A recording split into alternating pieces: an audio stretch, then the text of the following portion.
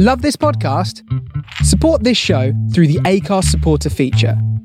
It's up to you how much you give, and there's no regular commitment.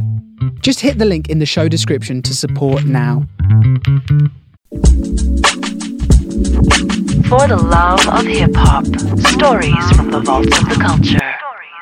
I mean, I have great memories of Planet Rock. That was a massive one because I went down to Notting Hill Carnival when it was still all in the streets, all over West London. We're talking, early, mid-80s. And I remember being down there with my big cousin Raymond. They played this record. It was like Under the Flyover. And if you can imagine, what would the crowd have been?